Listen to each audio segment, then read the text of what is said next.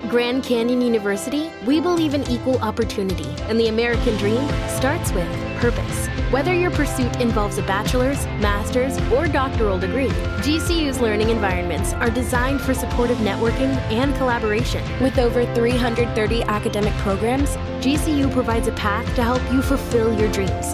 The pursuit to serve others is yours. Find your purpose at GCU. Private, Christian, affordable. Visit gcu.edu.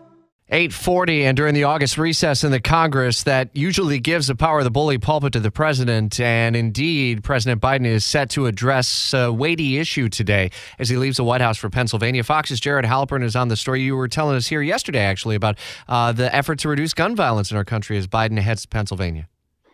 That's going to be what the president talks about today. He'll be in Wilkes-Barre, not far from Scranton. We'll see if he makes the town or two over to the Twin City of Wilkes-Barre. But what's notable is the number of times now President Biden is returning to the Commonwealth of Pennsylvania over the next week. He will give a speech this afternoon on gun violence, on the bipartisan gun bill, on his efforts to try and move further, an assault weapons ban, and other proposals that he's put forward for Congress. Thursday night, a primetime speech.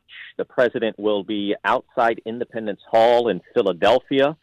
He will talk about the ongoing battle for the soul of the nation. This has been a big part of really the campaign of Biden and what motivated him, he has said, to run for president in the first place. And then on Monday, Labor Day, the president is expected to participate in a Labor Day event in Pittsburgh. So 3 big trips to Pennsylvania in a week, almost as if Pennsylvania has a big Senate and governor's race. Really. What do you know about that? In many ways, the Safer America plan, which also includes boosting funding for the FBI, that also seems to be a shot at some of the Republicans who have called for reducing funding for the FBI after the Mar-a-Lago search.